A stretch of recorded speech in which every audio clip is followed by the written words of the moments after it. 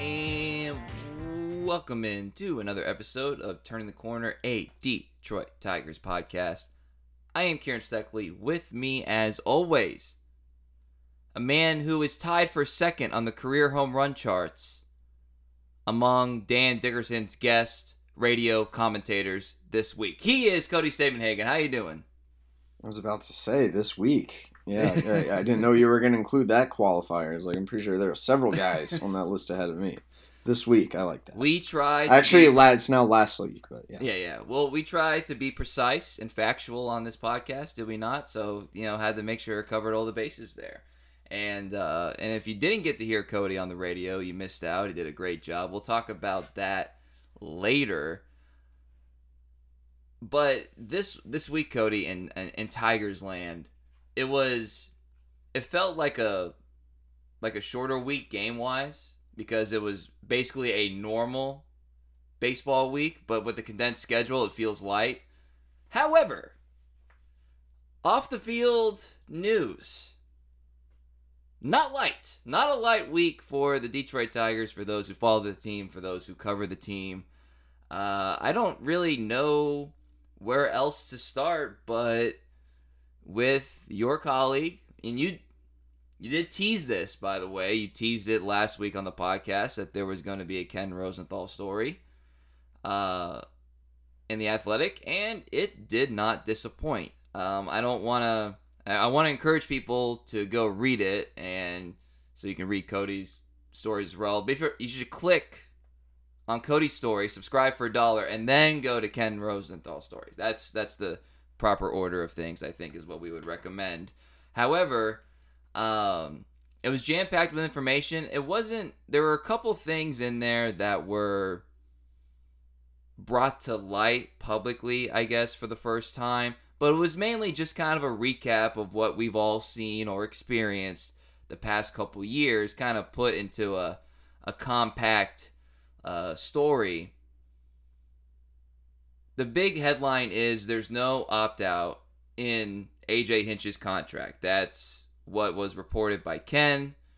That was something that has been kind of floating out there for, I would say, more than a year. It's definitely more than a year, because I remember where I was when that happened. I was in Missouri.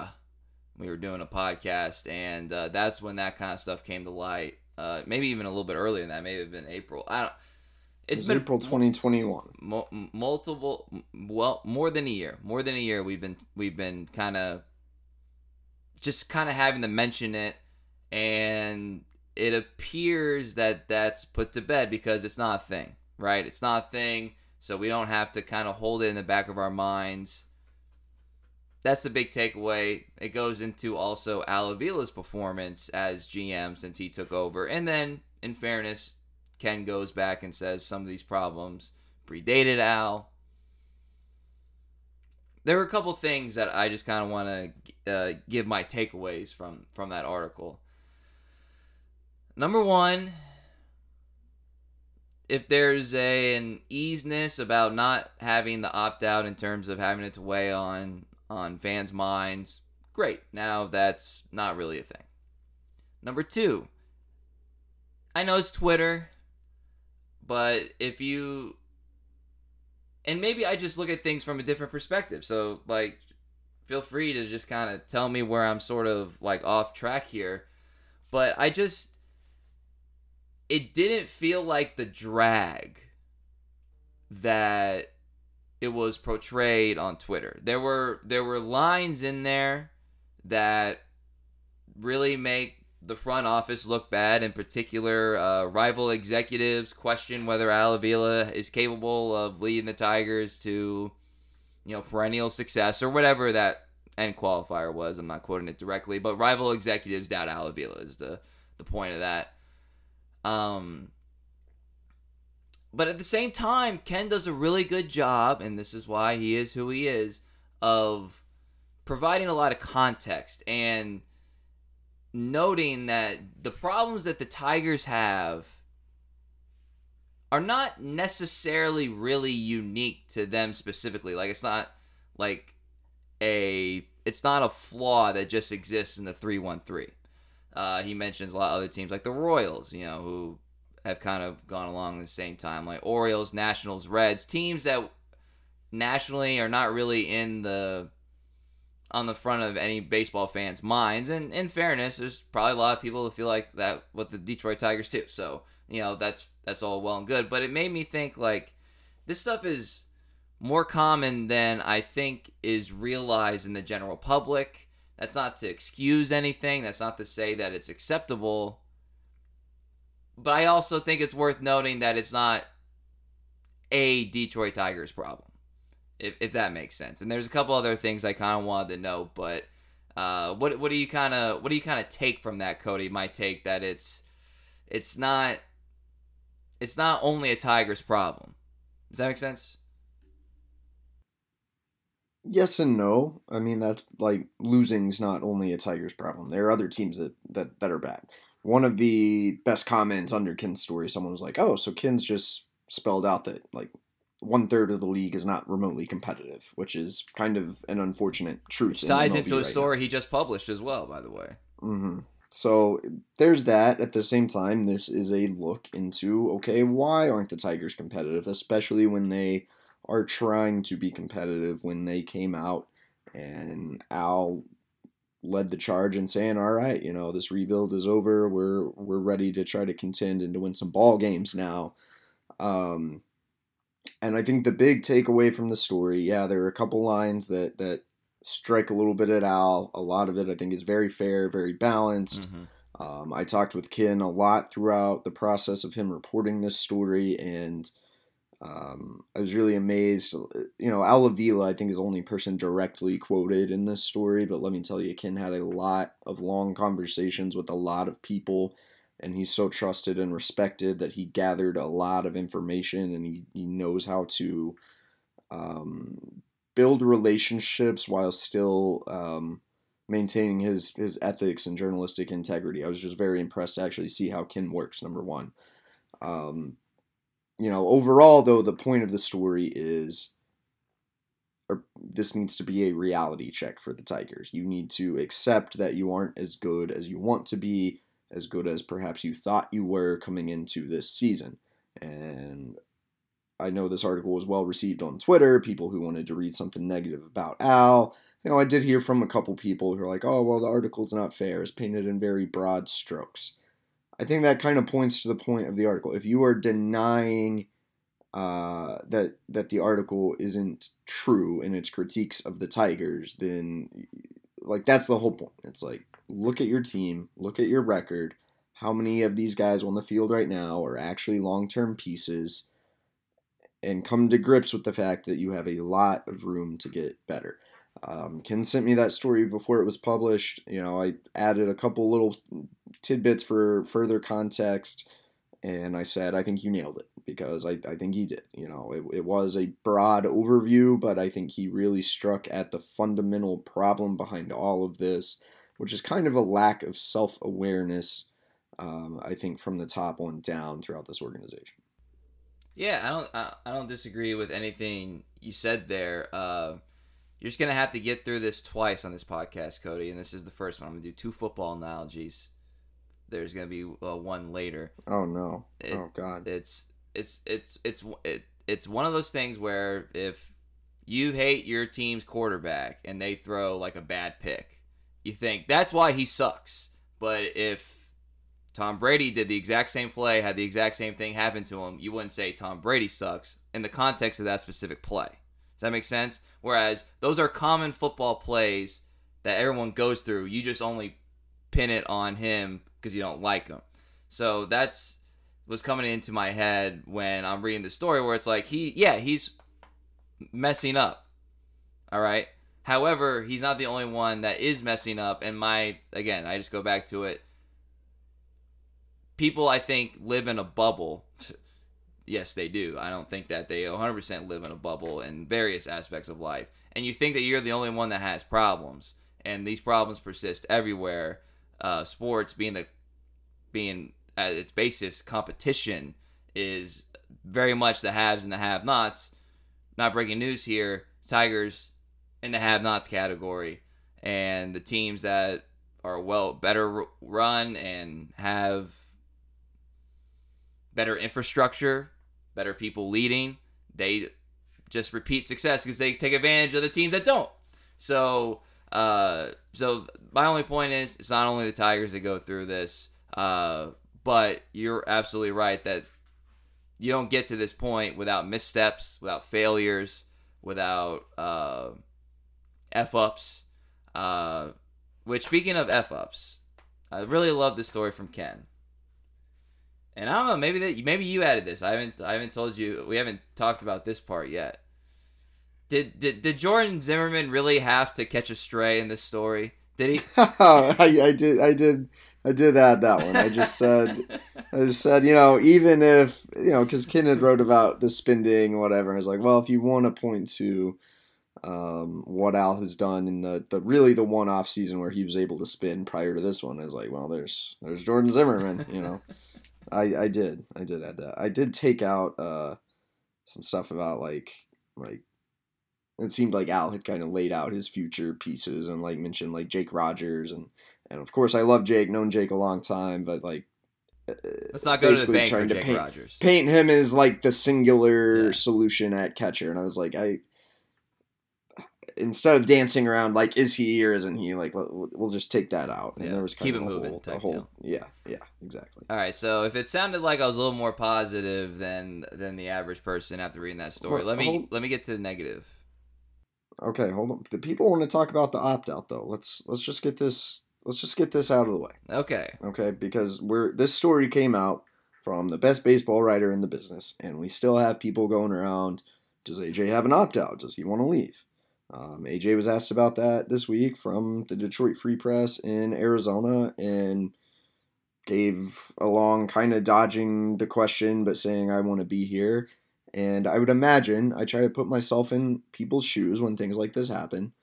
If he starts talking about his contract, then every manager in baseball has to talk about their contract. If he starts addressing every little rumor, then he has to address every little rumor, positive, true or false, that comes up from now on. So I would think that's why AJ is a little bit indirect in answering, hey, do you have an opt-out? Now, there's still a headline, AJ Hinch refuses to disclose his contract or whatever. And I think that's misleading and kind of piling on because the question has been answered by Ken Rosenthal. AJ Hinch does not have an opt-out. And if for some reason you don't believe that, I'm here to tell you through independent team sources, I can confirm that report. AJ Hinch does not have an opt-out. His contract is 5 years long. And look, at sports, things can change. But as of now, he is not trying to leave the Tigers, all right? I know that's been speculated on. We've even speculated on it a little bit. I think part of the reason the Ken story got started, I was just kind of checking in with Ken and saying, hey, there's obviously the team's a mess. I can sense a lot of tensions. There's kind of this rumor about AJ out here. And Ken's like, well, let me see what I can find out. And because he's the best in the business, he found it out. That's triggered further discussion. I can now pretty much answer all those questions. There's no opt-out, okay? So I know it's fun to speculate about it, but we're going to be done talking about it until something changes. Because there's not an opt-out. AJ Hinch is going to manage the Tigers in 2023, bearing some completely unforeseen circumstance. I also want to say, how did this rumor get started? Well, Lynn Henning, former Detroit News writer, put out a tweet in April of 2021 that said, details of Hinch's contract have not been made public because he has this opt-out. Don't know where he got that information, but it was false. It was fiction. And Lynn this week, look, Lynn's done this a long time. I have respect for what he's done in his career, but Lynn's no longer around the team every day. I've covered the Tigers for 4 years. I've seen Lynn Henning in person once, and he kind of backtracked on Twitter this week saying, it was always known there may not be an opt-out, but there is some fine print. There's also not fine print, okay? The bottom line is if someone wants to quit their job, I guess that you can always quit your job. But there's no fine print. There's no opt-out. I feel like he was basically trying to say, I didn't really mess up. He messed up. He reported something that was completely false that generated a big storm of speculation, and at the end of the day, That's not good journalism. That's why our whole industry can get a bad rap sometimes. I think that's all I've got to say on that topic. But there's the truth. We've speculated it. It's settled. No opt-out. Doesn't exist. Not real. I reserve the right to talk about the non-existent opt-out if your media colleagues keep freaking asking about it, and then I just complain about that, but not like actually speculate on said non-existent opt-out. Is that fair? Is that fair? I guess, sure. That's kind of like our new social media policy under the New York Times, which I'm not a believer in, like, tweeting through stuff. I keep my political opinions to myself, but our new policy is like, you can tweet about politics, just not about specific politics. And it's like, no, that doesn't, no one even knows what that means. No. Anyway. I need to get some better lawyers to write some of that stuff. But anywho, I wanted to give my quick thing about the opt-out. I'm glad you kind of followed up and doubled down on it and kind of took us back to how that really started. That topic part, over. Moving on, but still regarding Ken's story. I thought it was interesting that I'm not going to say he gave credit to Al, but he used the phrase under Al Avila, which is true. He does have the title and the job and the overseeing of everything. The advancement in the analytics department for the Tigers was of note. And when we say, like, fair story, that kind of stuff is what we're talking about. Resources not the problem is also another phrase in there. It's kind of an interesting line. Resources is a broad term. It doesn't necessarily mean payroll.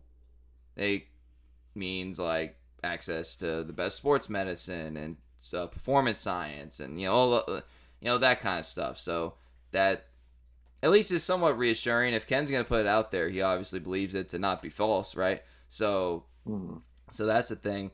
But here's actually the number one thing that bothered me about Al in the story and is being quoted. So he's talking about how everyone's mad or pissed off or whatever terminology he used regarding the poor season to this point, and another losing season in all likelihood. And he just kind of said that everyone's mad, and then he says everyone is accountable, including the players.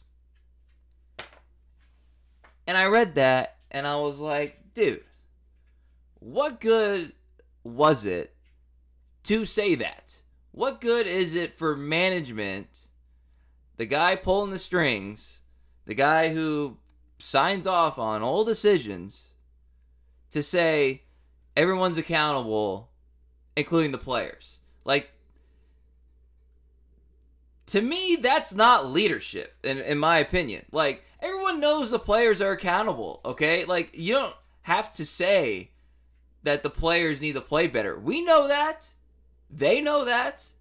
AJ Hinch knows that. Chris Ilitch knows that. Like, it doesn't need to be said. And to me, it just kind of like... It kind of felt like a self-defense mechanism coming from a point of weakness. Where it's like... Just take ownership. Just take ownership of it. Like, no one thinks that the players have nothing to do with the win-loss record. That does not exist. There's not a single person who will listen to this podcast, who reads your articles, that thinks, you know what? It's not really Javi Baez's fault that he can't avoid swinging at a slider 3 feet outside. It's not really his fault. He's not accountable for it. No one thinks that. And to me, I just thought that was weak. I thought that was very weak and not really something I wanted to read about the person in charge of the team that I root for. So that was obviously, you talk about negative reactions, that was my most negative reaction. I was like, including the players, come on, dude. Come on, dude. No, I definitely agree. And unfortunately, I've heard quotes like that from Al before, and I think that strikes at, again, the point of the article. I think if you read between the lines in that quote, it's like, well, we built a team people thought were going to be good. And the point of the article is like, you thought this team was good, and actually it's not. Now, I said at the beginning of the season when this team got off to a very slow start, I said, you know whose fault this really is? it's the player's fault. Because when you have Scope and Candelario and Baez and Tucker Barnhart to an extent and on, guys just not performing, like, that was on them.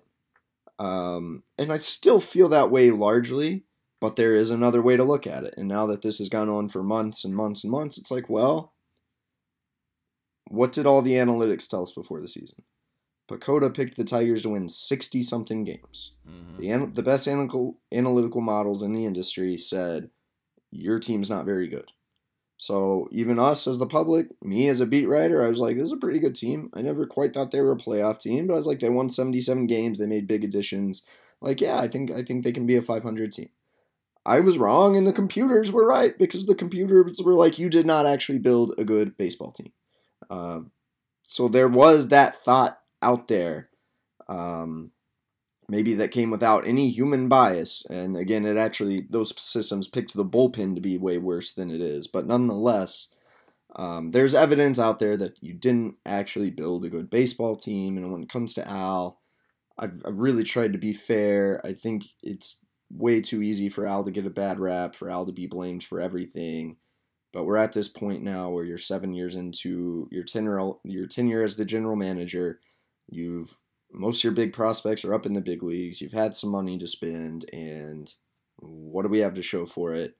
I just think the excuses have to end, and like they can't keep coming. It's not just Al. It's like I would say a Tigers organizational problem. Like there are too many excuses. And I think that's part of why this article was written. Too many people who don't want to acknowledge the truth. The way this thing gets solved is by everyone saying, okay, we're not good enough, how do we get better? Instead of saying, well, we might have been better if. That's not actually productive. You're right. And another thing that I forgot to mention this earlier that I like that Ken put in there, talking about how a lot of those free agent shortstops that we obsessed over for 3 months super true have struggled to various degrees, except for Correa. And the whole Correa thing, he's missed some games, which was the big knock on him. And it's basically a 1-year contract, so he's not going to be in Minnesota next year unless they pony up. But anywho, it's just, I say that to say this. This is how I would classify it. Is that the Tigers, as currently constructed, are more or less. It's like when the Yankees go through a toll booth. It's going to cost the same as if the Tigers go through a toll booth. But it's going to hurt the Tigers more because they don't have resources, pedigree, whatever, that the Yankees do. So, like, the Tigers get affected by the ball being changed, or the lockout, or COVID, or all these things, just like everybody else does. But because of a lack of, whether it be in previous years, coaching, or infrastructure, or player development, or performance science, and like all these things that the best organizations do, it hurts them more. The analogy also holds that I've used for Robbie Grossman's power. You change the ball, and all of a sudden the guy who finally got the 20 home runs or whatever, all of a sudden he's not hitting it out of the park. So it affects everybody the same, but it impacts differently. And that's the state of the Tigers right now. That's well put. Not wrong. So, okay, well, we spent a good amount of time on that, and it was justifiable. Before I forget, because I'll forget, because I almost forgot when I was doing my damn notes, Chris Fetter remaining with the Tigers as pitching coach. There was I'm not sure how much of it was official interest from Michigan or conversationally. I mean, if there's something you're able to put out there more than what you have already written, go ahead and interrupt me. But if not, Cody did write about it. Yeah, no, like, all right, on this week's pod, we're just telling stuff like it is. So here's what happened according to people with great knowledge of the situation. Michigan had not initially approached Fetter the first time. AJ was asked about it, in the media. He hadn't been contacted yet, which is what AJ said at the time. And I think it was totally fair for people to get worried. This guy's alma mater is calling him. He could be the head coach. He could be in Ann Arbor. It's kind of hard to say like what the money would have been. College baseball coaching, sometimes hard to get a gauge on. Like, would he may have made more or less? I'm not sure. The schedule, like college, is a little more 24/7 with their recruiting, but you probably also get a few more nights at home than you do in the big leagues when you're on the road for so much of the year. Like, there were trade-offs, so I think it was fair to be like, oh, could Federer take this job? Truth is, he was never really that interested. I'm sure he gave it a thought, and he definitely wanted his alma mater to. He was kind of flattered, that they were interested in him being the head coach. So he didn't want to do anything to dispel it and make Michigan look bad or be like, I'm in the big leagues now. I'm too good for you guys. So that's why we kind of didn't hear anything for a few days. Michigan did formally reach out, and Chris basically told them, "Nah, I'm good. I want to stay where I'm at." It doesn't sound like it was something that was that hard of a decision for him. I don't know if it's fair to say it was an easy decision, because it's still a major life event. But bottom line, when it came down to it, he was pretty committed to remaining in the Tigers organization. He, AJ, this new player development staff are kind of building something. They've been building up this engine, and they just now got the keys to the car, and they haven't actually got to drive it yet. And so when we talk about AJ not having the opt out, and when we talk about Federer telling Michigan no, that tells you something. That actually shows there is some commitment from these guys, some pretty serious commitment.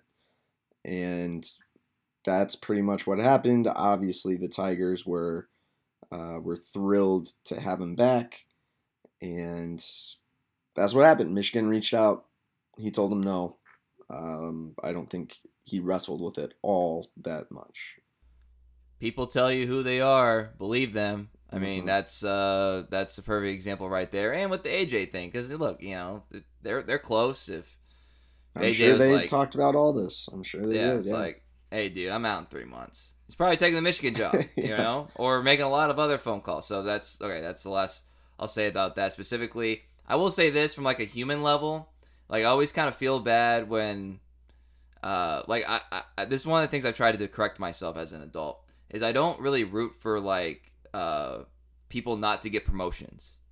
So like, if you're second football analogy, last one. So if like the defensive coordinator is getting head coaching interviews, your natural instinct is like, oh, I hope he doesn't leave because I really like him. But then I kind of thought, I was like, well, no, I mean, these kind of opportunities only come around so often. I want him to reach the pinnacle of whatever aspect he wants of his profession to be. So if he wants to go be a head coach, I hope he gets it, because that's that's the dream. Why would I root for someone not to have their dream? Sure. That just kind of seems weird when you put it like that.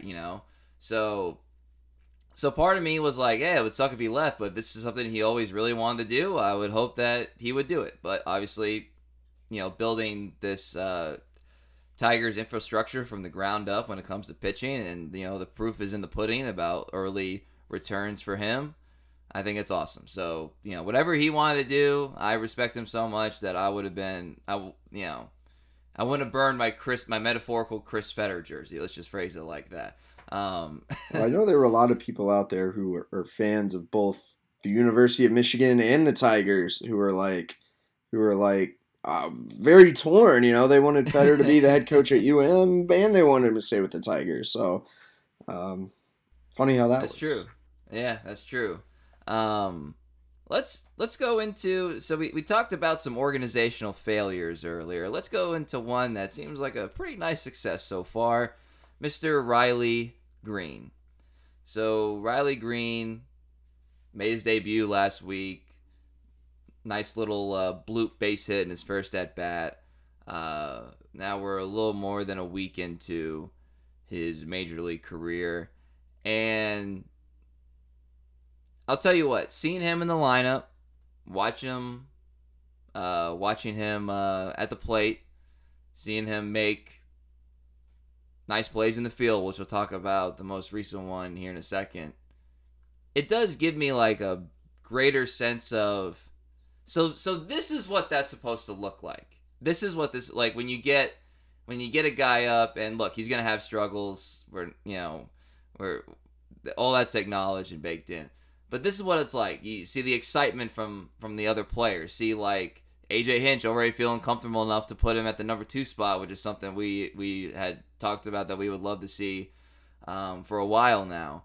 And I don't know. I just want to. You were in Boston, and obviously he made his debut in Detroit. So you got a little bit. You got as long a look at him as anybody. Any kind of key takeaways from the day-to-day Riley Green as opposed to the pizzazz of a major league debut? Now it's just ball, So what any takeaways on that accord? I mean, those of you who have watched the games from home or from wherever know this as well as I do, but it seems like he's been up here a long time already. He never has seemed in awe of any of this. He's fit right in. I asked AJ early on, like his second or third game, how'd you figure out where to put him in the batting order? Because I thought that was kind of an interesting debate. Like, you'd be like, okay, he's the new kid, we'll put him at 8 or 9. Or do you be like, oh, he's really good, let's put him at, number 2? Or do you... And AJ kind of eased him in, had him like number 6. He kind of went with the in-between. And he also said, I like rookie hitters, guys in their debut to get up in the first couple of innings, which was kind of an interesting insight. Just get them up there, get those initial nerves out of the way. And then, Riley has a couple good games, and then next thing you know, he's number 2. So AJ did not wait very long, and because is Riley Green the best player on this team right now? I mean, Javi Baez is finally hitting, but like overall, like he might be. Another unfortunate thought I have had as a result of that is like, this isn't really a great look for Spencer Torkelson. Because all this like, well, he's young, well, there's a learning curve, well, the big leagues are hard. Here's this kid who is younger than you, who is coming in and being like, nah, I got this, And we still haven't seen Riley hit for power. We're still waiting on that first home run. We're actually recording this before Sunday's game, so that means I'm sure something like Riley will probably hit 3 homers here Sunday. Yeah, just for the record, I just want to put it out there in case people are critical. I have a family matter to attend to tonight, so therefore it was either now or never. So that's my fault. So if I'm sorry for those that are offended if we missed something great on Sunday, but Cody, please. So he's still finding his footing a little bit too, but there hasn't been that much of an adjustment period. He's just breathed it in and been like, I belong here. At the plate, his approach has been really good. He's worked some good at bats. In the field, we've seen several highlight plays. Even behind the scenes, he's just he's just kind of fit right in. Him and Twerk do spend a lot of time together in the clubhouse, but he doesn't. Sometimes you will see these rookies walking around a little wide-eyed or a little timid, and it just hasn't seemed that way with Riley. Yeah, well, it's funny you say when you're talking about feels like he's been up a while, because as I'm saying, like, he's been up for a week. I was like, wait, is it 2? Is it 3? Like, it just kind of felt, I kind of had to almost like correct myself, but then correct myself from correcting myself. In case you missed it, you got to go on Twitter or ESPN or MLB.com or whatever and find the catch that he made on Saturday night, which is, I think that's probably as good a catch as you could ever possibly see from an outfielder that didn't involve robbing a home run. I think if you rob a home run, there's a little bit, because you're, literally taking away a run there, or multiple potentially there. You can give that the edge, but sprint to full extension dive to not even any sort of regard for catching himself on a fall, extended every bit of his reach. And not only that, but had to catch it backhanded, which is harder to do. Because he was going to his left, so he has to reach his right hand out to catch. That was as fine a play. And some little numbers, some little StatCast numbers from that play. He had a 25% probability of catching that ball. He covered, I should say, 27.2 feet per second to get to that ball. And in total, he ran about 73, 75 feet to get there. I will remind everybody that Riley Green, as a draft prospect and as a minor league prospect, was never really regarded as a center fielder. Back when your now colleague Keith Law. Now, he was not alone. I just kind of wanted to go to, someone of authority and name, and then see what they were saying about Riley Green when he was still in high school, fielding wise. Future left fielder, this is a quote, future left fielder who needs to work on his reads of fly balls. Now, in fairness, you're evaluating a high schooler. There's Riley Green's obviously gotten better since when he was 17, 18 years old. Not dragging Keith here. 100% not dragging him. He was not alone in that assessment. And Riley also made some pretty nice plays in Boston as well in that tricky center field. And to me, I just haven't seen anything that makes me think can't do it. Can't do it. I can't do it, not can't doing it. He looks like a center fielder to me. Maybe not the prettiest. Maybe not a center fielder built out of a lab.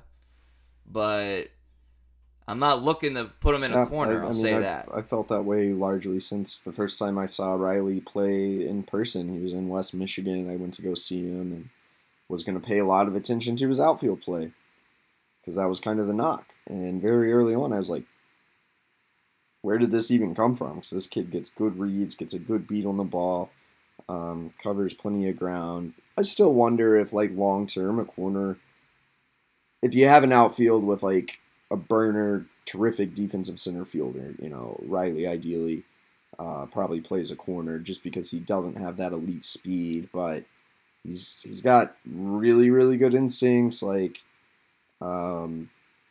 think he could certainly be above average in center field, and we're seeing why, and he's never shown anything to the contrary since he's been in the organization. Doesn't quite have that typical center field speed, but does a pretty good job making up for it with the way he reads balls, with the routes he takes, with just that general wow factor that's hard to explain, but it seems like the dude's always making a great play. And PSA, Victor Reyes, if Riley Green calls for the ball, just let him catch it. Final out from Saturday. So yeah, it's a pleasure to watch him play at the plate and in the field, and just makes me feel, generally speaking, a lot better about the Tigers than I would be otherwise, considering their record. A reminder to take everything we're going to talk about leading up to the draft. You got to take these scouting reports with a grain of salt. A lot of times there's a lot of truth, and sometimes something gets in there that just isn't accurate, or maybe it started when a kid was a junior in high school, but then he improved, and it kind of persists in these scouting reports, and not always the truth. So, the Tigers the past couple of years have done a very good job of having some guys come up and do some great things and then have some struggles. So we talk about how great Riley Green has been. You mentioned the Spencer Torkelson season-long struggle. Just give a quick little update. I'm still kind of being firm as I'm not really wanting to see him go down to Toledo unless he wants to, unless he feels overexposed and he wants the reset. Generally speaking, I'd still really like for him to be in Detroit. I'm not saying it'd be a bad thing to send him down. I'm just still not looking for it. So that's quick behind the scenes nugget. I was thinking of writing a Torkelson story. It was after he had 2 hits and I think 3 straight games. I thought his swings were looking a little better, and I didn't get to talk to him in Boston because one of the unwritten rules of covering baseball is that if a player is sitting on the couch in the clubhouse, you are not supposed to disturb them. Well, Torque was sitting on the couch watching college baseball the whole time, so I did not. Was unable to interview Spencer Torkelson, and ultimately glad I didn't, because by the end of that series and into now, this dude hasn't really done much. So, did he actually turn a corner? I don't think so. And also the idea that his buddy Riley is here, that's going to help him. That's pretty dumb. That's not really how that's made works. Up. That's not a real thing. But okay, so somebody that we've come to admire for his performances and his demeanor has hit a skid recently. Excuse me. Tarik Skubal he's put together 3 not so hot starts to kind of unique actually when you think about it in terms of like short, long runs. Bottom line, not really up to the Tarik Skubal that we've come to experience this year. A guy that was being pegged, and he still might get there or whatever, but being pegged as an all-star. And I'm trying to think of explanations for, maybe something that there isn't really a great explanation for. I'm wondering, because if you'll recall, Cody, when he kind of started being real hot and everybody else in the staff was dropping like flies, I was like, how is he handling it now? And you said, he's more relaxed. He feels like he's not made it, but gotten to where he needed to be in order to get to the next step. Paraphrasing your answer to that question. So now I'm kind of forced to think like, Skubal, still a young guy, obviously. A smart guy. A guy who is aware of the team's struggles with scoring runs. Being as he is the de facto ace now, I'm almost curious if he's putting a lot of pressure on himself to kind of deliver the goods, knowing that if he doesn't, then the team's chances of winning go down significantly. And then everybody's looking to him as like, cause like not the Rangers. What was the series where he was on the rubber? It was in the rubber match. Blanking. I'm sorry. Bad podcasting. But it was Blue Jays. Blue Jays. That's right. Blue Jays. It's like, all right, got Tarik Skubal out there, chance to take the series against a really good team, and he just didn't have it. So I'm curious if that's a factor, or if there is something just more technical, or if it's just, hey man, there's baseball. You make a lot of starts, you make a lot of pitches. Not all of them go according to plan. This kind of thing happens. I believe AJ had said something like 3 good starts doesn't make you an ace, 3 bad starts doesn't make you a bust. That's obviously true, but if we're trying to dig deeper, like, is that something that Tarik would think about? I don't know. I don't interview him. I'm not around him on a daily basis, but that was sort of something that I kind of pondered in my head. Well, we've talked about the Tarik of old, very serious, very, very intense, and he was definitely back to that after his outing in Boston. He was very short with his answers. He was visibly frustrated, and look, I can't blame him. It was his 3rd consecutive kind of subpar outing. And, he's a competitor, still not that far removed from the heat of the moment. It was clearly weighing on him. Now, how much does that psychology factor in? I think it depends on who the guy is. I've always liked Tarik's psychological makeup. I think in terms of his general, performance, I don't know. I think he just got his mechanics out of whack a little bit. He had talked before his start in Boston about not really being in sync. Basically, his lower half, his foot hitting the ground, and then he's either trying to speed his arm up to catch up, or his arm is simply lagging behind. You could see on the release point visuals, it wasn't terrible against the Red Sox, but there were a few pitches that were a little bit out of whack. And it's pretty simple as his arm side command hasn't been there, I would say, as a result of this mechanical flaw. Once I started looking for it, I could see it pretty easily, especially in, I think it was the 4th inning against the Red Sox, when he unraveled a little bit. And without being able to establish the inner part of the plate against right-handers, that really hurt him. Kind of has to change the way he pitches. I would like to think maybe he's a simple mechanical adjustment away from being right back to dominating dudes. But the point I made in my story is, It's also a reminder of how hard it really is. You don't just wake up one day and, oh, I'm an ace now. Didn't really happen that way for Justin Verlander or for Max Scherzer or for Garrett Cole. They were pretty slow progressions of this guy's really good to this guy's really good and he's having some good performances to people forget the okay, ups this and dude's downs elite of now. Verlander. Yeah. I like to think that's a little bit what we're seeing with Skubal. Like, it still is a story. Why is his performance not what it was? I think that's totally fair to talk about and analyze, but I'm not at all selling my Tarik Skubal stock. When the more radical sects of Tigers Twitter, the idea, like, should he be traded, pops up if you're really trying to acquire bats. I'm of the mindset that if you're trying to trade, I'd listen to anything, but, like, have to be a damn good offer for me to even really seriously consider that. Because I think if you got one dude you can count on right now, you can feel pretty good about it being Tarik Skubal. Yeah, the conversation for me starts with Juan Soto. And, I listen. I was at a bachelor party this weekend. I went to the Rangers-Nationals game. The guy just wanted to go to the game to, just so specifically to see Juan Soto. And it was one of my favorite non-Tiger, probably my favorite non-Tiger, in baseball. Yeah, it's a story, like you said. It's not something I'm overly worried about, but it is still a little perplexing and just another reminder of not only how hard it is to get to that level, but it's also a reminder that this guy is still a very young major leaguer. As you point out in the story, less than 2 years of service time. And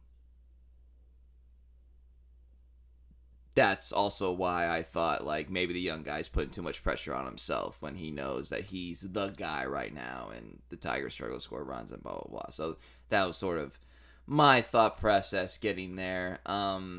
You brought up the trade thing, so we can we can do a little tease. I don't want to get too much into trade talk today because we'll have plenty of time to do so. Not really that much interested in trading Skubal. I did just kind of write down the 3 bullpen arms that are going to be more commonly talked about, and this is just sort of like a base for just something that everybody kind of have when you see somebody's name just speculated on Twitter. Not rumors, but speculated on Twitter. So speaking of Soto, Tiger Soto, Gregory Soto, he's 27 years old and under team control until 2025. Michael Fulmer, 29, is a free agent after this year. And Joe Jimenez, who deserves some flowers right now, by the way, is 27 years old and under team control. He's got one more year of arbitration, so be a free agent after next season. Not really much of bats of trade value right now. The Grossman, the Scopes of the world just aren't performing well enough that you'd probably be selling 60 cents on the dollar, if that, 55, maybe less than 50. Yeah. I mean, hard to imagine you getting much at all for those guys. The bullpen, as deep as it is, as good as it is going to be like the source of like trade talks. And I kind of think that depending on what the Tigers do at the deadline might give a little bit of an indication of how they're viewing organizational structure going forward. So, like, the reason I say that, now Fulmer being a free agent is different. So if they trade Fulmer, you talked about this with Dan on the radio, get a Reese Olson type, feeling good about that. But if you trade Soto with that many years of team control left, that either tells me, A, you're not really valuing like having a closer per se. Maybe you're just maybe you're using a holistic approach to the bullpen, which, by the way, I'm not saying it's the wrong move, but we built up Soto to be this closer, this all-star, blah, blah, blah. And he is the guy in the ninth inning. There's no doubt about it. But if you trade him away, that kind of makes me think you're going a little bit more committee approach. And because we're still early, talked about Federer earlier. We're still early in the build-up of organizational pitching structure analysis, all that kind of stuff. Maybe it's a thing where they don't really value that as highly as other organizations. That's just me speculating. So I think the trade deadline, in a lot of ways, it kind of tells you what the front office, what the coaching staff thinks about the current construction of the team and then in the future. So if you trade Soto, in my opinion, that kind of means you're not really looking to have capital T, the closer.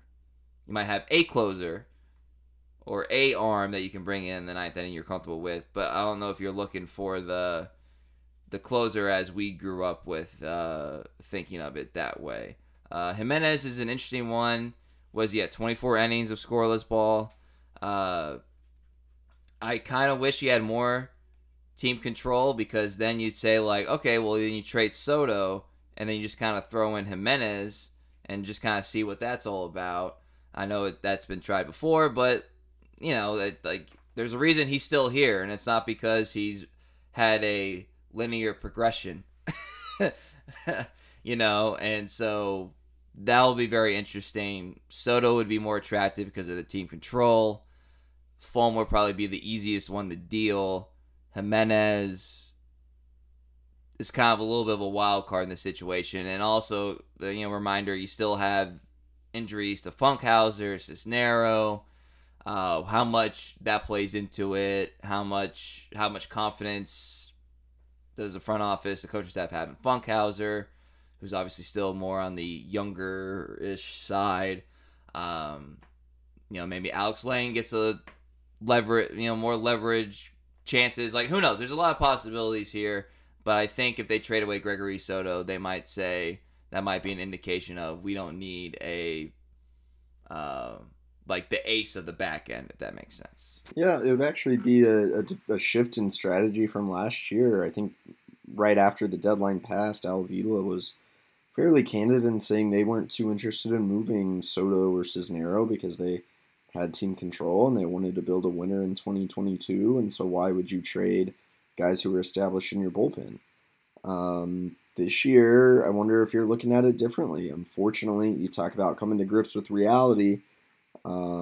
Maybe you got to admit that you're not that close to being instant contenders. I mean, I think you should still be trying to win, trying to get a wild card spot in 2023 or whatever. But I wonder if the best course of action is not just to trade anyone and everyone you can. That being said, I'm not really going to knock Al at the deadline if the Tigers don't do much, because they don't have that much leverage. They don't have a lot of guys who are going to generate much in return. Soto is probably the best realistic trade chip, and so that does create a tough decision. Do you trade this guy who's under team control through 2025? Or do you keep him and he's your closer for years to come? Then I think you got to look at what's being offered in return. If you can get like a bat that you think can be good at the major league level, which is still pretty big return for a closer, man, then I think you should do it, because one of the good things is you are showing you can build a bullpen. You got some other dudes such as Alex Lang who can come in and you could get Kyle Funkhauser back next year, and there's some other hard-throwing arms in the system that you could develop into something. Like, I would not be too attached. Relievers, by the very nature, they're gonna come and go.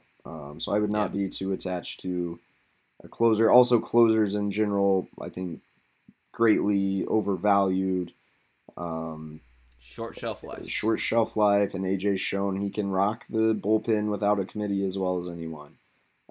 So I wouldn't at all be... I don't know, I wouldn't trade Soto for nothing, but if you can get a bat, if he can help you get a bat, then I think you do it. I still think that's a pretty big if, because getting a young hitter, not easy to do, as the Tigers have come to learn the hard way. And everybody knows that too, how valuable major league productive bats are. That's why they don't get traded all that often. Right. There's a reason for that. Okay, let's kind of go to the tail end of this pod on, like, I don't know how you rank it, Cody, but in terms of me knowing you, best man at my wedding, I was like, the best man at my wedding's in the booth with Dan Dickerson right now. Yeah, that's awesome. Like I was like, this is so great. So I have a couple just little questions that I'll throw at you here in a second, about maybe some process stuff, because I'm a process curious guy. But hold on, Kieran. That's a better reaction than my father, who's probably like a big reason I'm doing this job in the first place. And he was just like, "Oh, I've heard you on the radio before, right?" And he did tune in and listen, but it was still like, I don't know what that tells you about my psychology. Maybe I wasn't able to make Dad proud, as much as I was hoping to. All right, so as we move away from cats in the cradle, let's go ahead and, well, the Tigers radio lineage is obviously elite. We all know this. Don't have to go into it. I will say that because, like, when we had our dad's on for Father's Day last year, my dad said, you go around Detroit, everyone has their windows down, and you just hear Ernie Harwell everywhere you go because everyone's listening to the Tigers game. So you were able to be a part of that legacy, even if it is a small part, one game, a couple games, handful of innings. And I wager it won't be your last one. But just overall, the experience, I know you appreciate baseball history as much as anybody and have as much respect for Dan Dickerson as anybody. So just, what was that like, man? Yeah, it was really cool. I think it was especially cool to do it from Fenway Park. Probably my favorite Major League park, obviously historic, beautiful, beautiful night. The radio booth has a great, kind of wide angle of the park. Kind of got chills just calling a game, a big league regular season game on the radio from Fenway was absolutely pretty special for me. In terms of actually doing the job with Dan, you're live on the radio. I guess it's kind of like this podcast in that we kind of, for the most part, go off the top of our heads, but it's different from doing some little radio hit where you kind of know they're going to ask you like 3 to 5 questions about what's going on with the team, and you more or less know what you're going to say. Like, this is very free flowing. You're kind of trying to fill the air, and my big thing was like, okay, just don't curse. Just really trying to make sure I didn't curse. Here's the thing: I think the second night I did curse because I was trying to say benchmark and I accidentally said bitchmark. So I have cursed on the air. On a Major League broadcast. What a badass. Unintentionally. But yeah, I mean, the radio is such an interesting art, and you know a lot about this, Kieran, but like, it takes a little bit of time to get in a rhythm with Dan, and you don't want to talk over him, and you want to let him call the pitch, and figuring out when to jump in and jump out is kind of tough. And I felt like I did better with that the second game than I did the first game, just because it's one of those things that takes reps, You definitely get respect for the people who are good at it. But at the same time, Dan just does such a great job of, as he told me with Craig Monroe, like, he just wants to make it an organic baseball conversation. And so once you get going, that's what it feels like. And I came to be like, oh, this isn't too hard, just talk about what's going on with the team. If I notice something, something mechanical, whatever, talk about that a little bit. And Dan does a great job with bringing his own insights. So overall, definitely one of the coolest experiences of my career, no doubt. It's funny, you mentioned the Craig Monroe story. So, my wife and I went out to dinner on Tuesday, and we went early, and we were... If you saw Craig Monroe... No, didn't see Craig, unfortunately. Okay. That would have led the podcast. So I was like, all right, well, Cody's starting, he's about to get started, so, all right, paycheck, get in the car, blah, blah, blah. And speaking of Craig Monroe, like, based on your Craig Monroe broadcasting story, I was like, so here's what Cody got Dan Dickerson quoted as saying, like, let me call the pitch. People need to know the count, and then you fill in, blah, blah, blah. And I was like, watch, Cody's going to get into a point, and then he's going to wrap it up so that Dan can jump in and call the next pitch. And so, like, she probably didn't really care, like, about the intricacies of what I was talking about. Obviously, she loves you and was, loved hearing you on the radio and all that stuff. But, like, the intricacy stuff, she probably didn't care about. But then, like, you kind of, like, wrap your point up quick. And then Dan comes in. I was like, see what he did there? See? That's because of blah, blah, blah. So my question to you is, how much did the Craig Monroe story help prepare you for this opportunity? Honestly, it really helped. And I was thinking, Dan told me Craig would, like, pump his fists like a boxer, when he got... And I was like, that's perfect. That's exactly what it's like. You get in there and just punch, and then you get out. And I knew that, before, but just kind of hearing it explained, I think helped me. And I had done the radio with Dan before in spring training where he doesn't necessarily care about calling every pitch. So I definitely would probably ramble on a little longer when I had done that. And Dan didn't necessarily care because it was, it was spring training. It was more interesting just talking about the players and what's going on than calling every single pitch of spring training. So I think I knew to do that, but I definitely think doing the Monroe story helped me like just process how to actually do it. And I still think I, almost talked over the pitch, or there were a couple of times Dan called the pitch like a little late after it happened, which I don't know if you could see if you're not watching the game on TV, because I didn't quite wrap it up soon enough. But it's so much, there's so much more that goes into it than you might think from the outside. What's Dan like in between innings? He's great. He's great. He's funny. Yeah, he definitely brings some insight that you might not hear him say on the air. Let's put it that way.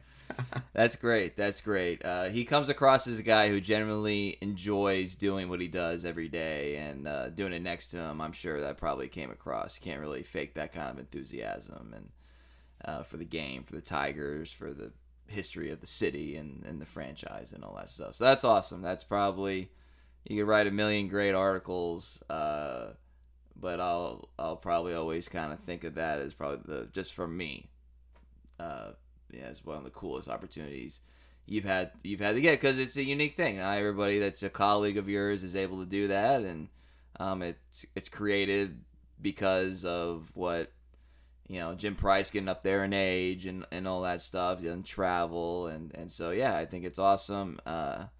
Alex Avila did that. If people want to know what I'm talking about, when I did your intro, Alex Avila did the Arizona series. He's got a couple more career home runs than you, and you're tied for second because Chris McCoskey of the Detroit News also did a game over there in Boston. So, what?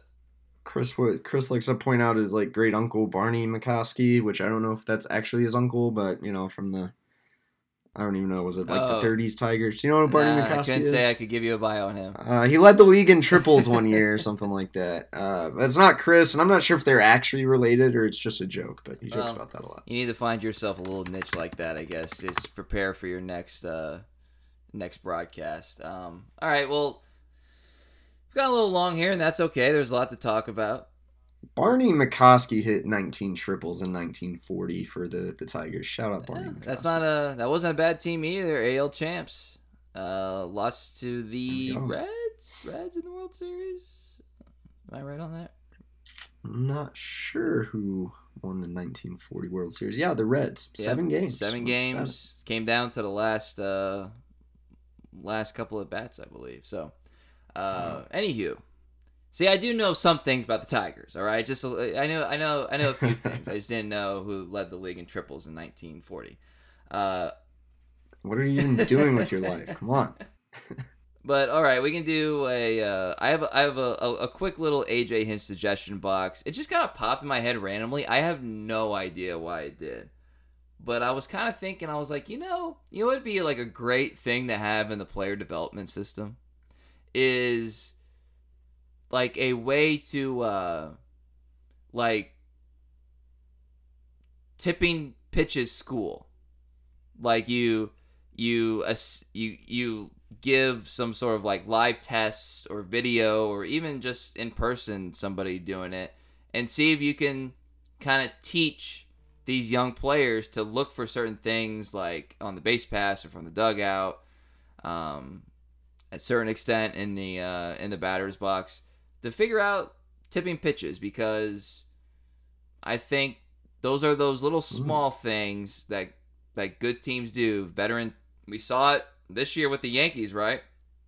And that wasn't the most obvious thing on the planet, like in real time. And so, like, I just think that'd be a nice little. You don't have to announce it. Don't say you're doing it. But I think that'd be a nice little thing to do in Lakeland. You know, you bring these guys in, flying tigers everywhere. Just try to see if you can teach them some of the nuances of that, so that you can bear fruit with it in the major leagues, and it'll trickle up. So that's my suggestion box. I think that'd be fun. Maybe give them a little test, make that as a part of. It's like, hey, the guy's his hit's like a 35, but his pitch tipping pickup is an 80. And so if we could find a way to just kind of get him in the dugout for this series, I think it might not be the worst thing on the planet. There you go. Have him do the scouting reports and stuff. I think it'd be fun. I think in the next year we're about to learn a lot more about the depths of pitch tipping and how big it is becoming as teams try to identify that. Been hearing a lot of things, and supposedly it's all within the rules, but it ain't just players. Like I don't know. It's becoming a big operation for some teams, and I think we're going to learn a lot more about it. I think it's really, I think there are reasons the Yankees are winning an absurd amount of games. I think it's because they're good at picking up pitch tipping. That's one, in addition to having like a great roster and great pitching. And, generally being the Yankees. Which, by the way, shout out the Yankees for being cheap with Aaron Judge. Like, what a great move to like haggle an arbitration over $3 million. Anyway. My AJ suggestion box. I think the usage of some of the pitching has been interesting recently. Especially the Alex Faedo's start in Boston, where he was getting tagged quite a bit, and his pitch count was like at 85 through 4. And AJ brought him back out for the 5th inning, and the 5th inning did not go well. Kind of asked AJ about it, and he said, well, our relievers can't keep throwing this many innings all season long. We're going to burn them. That makes sense. At the same time, I thought it was really counterintuitive to send Faedo, whose pitch count was already up there, who was getting tagged, to send him back out there. Like, I think in a vacuum, if you're trying to win that game and the Tigers were still in that game, there's not much that could give you faith Faedo would go be effective for the 5th inning. Happened the next night with Beau Brieske. Beau Brieske did get through the 5th inning better, but it was a pretty similar situation. I would just say don't be afraid to use that bullpen. I think and I know he was trying to get to, Tyler Alexander. There were some lefties coming up in the bottom of the order, but I think you could have put in like Joe or Foley just for those 3 outs. You do risk taxing your bullpen, but my general takeaway was I still think AJ is a little bit, especially in the first game of a series, afraid of burning that bullpen, to the point where starters are almost going too long when they're not having good starts. I think that's happened a couple times. My suggestion: don't be afraid to use that bullpen, man. It's been good. Yeah. If you have an asset, use it. I mean, that's it's not like he's not, but yeah, he has used it a lot. I'm sure you've already had so many injuries. I get that line of thinking. Overall, I just don't think it's productive to send a struggling starter back out there when it's pretty clearly not going to go well. True. Also, starters, don't put them in that position. Pitch better. That's really the easiest. Be accountable, players. Just kidding. Be accountable. Don't allow Rafael Devers and Xander Bogaerts to hit you. Easy, right? Yeah, I can do it. All right. Well, this was productive and fun. Wide range of topics. Most of them not on the field actually, which is nice, because we're just about at the halfway point. Some of that stuff becomes a little redundant. So there's enough going on this week that we didn't have to break down the box score of every game. But I want to thank everybody for listening. You can follow us on Twitter. He is at Cody Stavenhagen. I'm at Kieran_Steckley. Our pod page is at Turn Corner Pod. Please subscribe, rate, and review Apple, Spotify. If you feel so inclined, we would very much appreciate it. And, you know, maybe this podcast serves a little practice, a little taste for the next color commentator for the Detroit Tigers radio broadcast. Who knows? Who knows what the future holds, Cody? Maybe that's your future. I doubt it, but you know how to reach me. You can always give me a call. So thank you everybody for listening. And do I have an opt out? Do I have an opt out with The Athletic? I decline to comment. We're gonna talk about that for the next year and a half.